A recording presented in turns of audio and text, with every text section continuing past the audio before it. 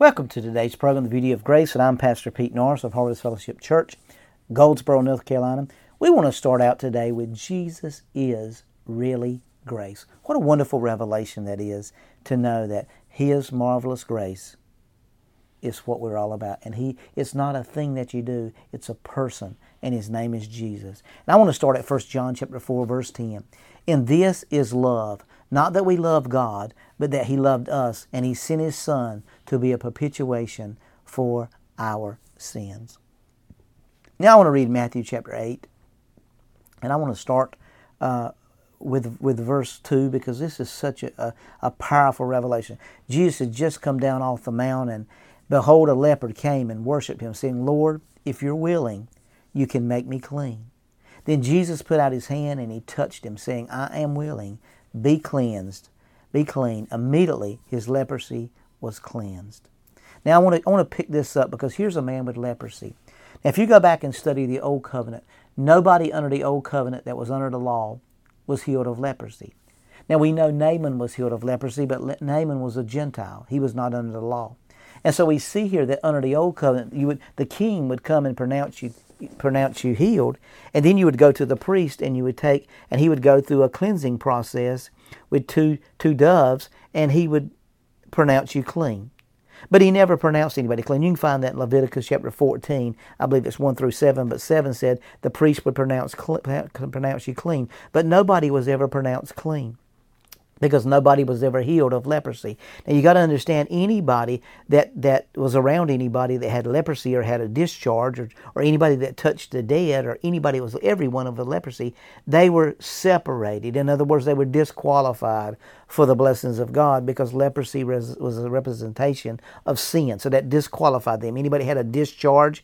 But we want to see what Jesus did with the leprosy. He said, I want you to heal the sick, cleanse the leopard, raise the dead, and see the power of God work in your life. So we see that God was doing some magnificent things here in Matthew chapter 10. He said, I want you to heal the sick, cleanse the leopard, raise the dead, heal the sick, and follow this pattern. So we see here that here's a man with leprosy. Now all of a sudden, if he touched somebody with leprosy, you were contaminated. Because sin is contagious. Get around sin long enough and stay around it long enough, and it'll contaminate you. But also righteousness is contaminated. So we need to understand that under grace, righteousness is contagious. Touching the clean will make you unclean. But here we see that when Naaman was healed in the Old Covenant, the prophet Elijah healed him from a distance, because if he'd have touched Elijah, if he'd have touched the Naaman, he'd have been unclean. But here's Jesus. This man hadn't had any physical contact in a long time. Jesus walks right up to this man, and He put out His hand and He touched him. And the man said, Lord, if you're willing, you can make me clean. If you notice, He didn't say, heal me, because that's what the king done. He wanted to be cleansed. You were healed, you went to the priest, and then he pronounced you clean.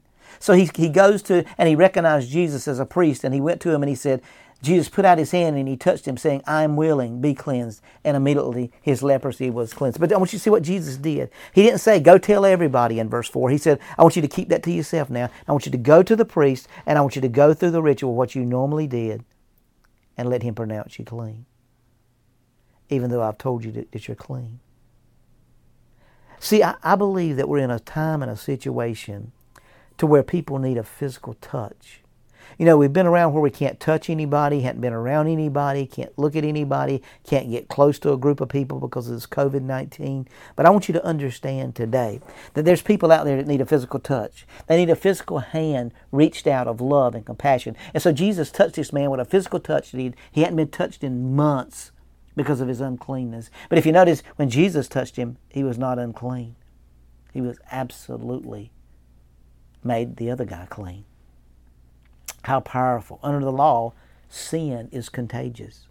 But under grace, righteousness is contagious. So here's Jesus. He reaches out and He touched this guy, and He said, now, I'm willing. Be clean. Now He's made us kings and priests according to Revelations 1 and 6 and Revelation 5 and 10. And He said we'll be kings and priests, and we'll rule and we'll reign on the earth, not when we get to heaven. So I want you to understand something today. As you're a king and a priest, you have the power to proclaim your healing. You have the power to proclaim your deliverance. You have the power to speak to your situations because He's made you a king and a priest. You got to see yourself cleansed. You got to see yourself whole. You got to see yourself healed. You got to see yourself prosper. You got to be the priest and the king of your life. If there's a king of kings, then there got to be some little kings. If there's a Lord of lords, there got to be some little lords. And Galatians 1:4-1 says this: if we remain as a child following the law, even though we own everything and Lord of everything, we never take ownership of it. We've got to learn to take ownership of the situations that are arising in your life. You got to understand that God's grace and God's mercy is bigger than your sin and your situation. What a beautiful picture of God's marvelous grace. Jesus is really grace.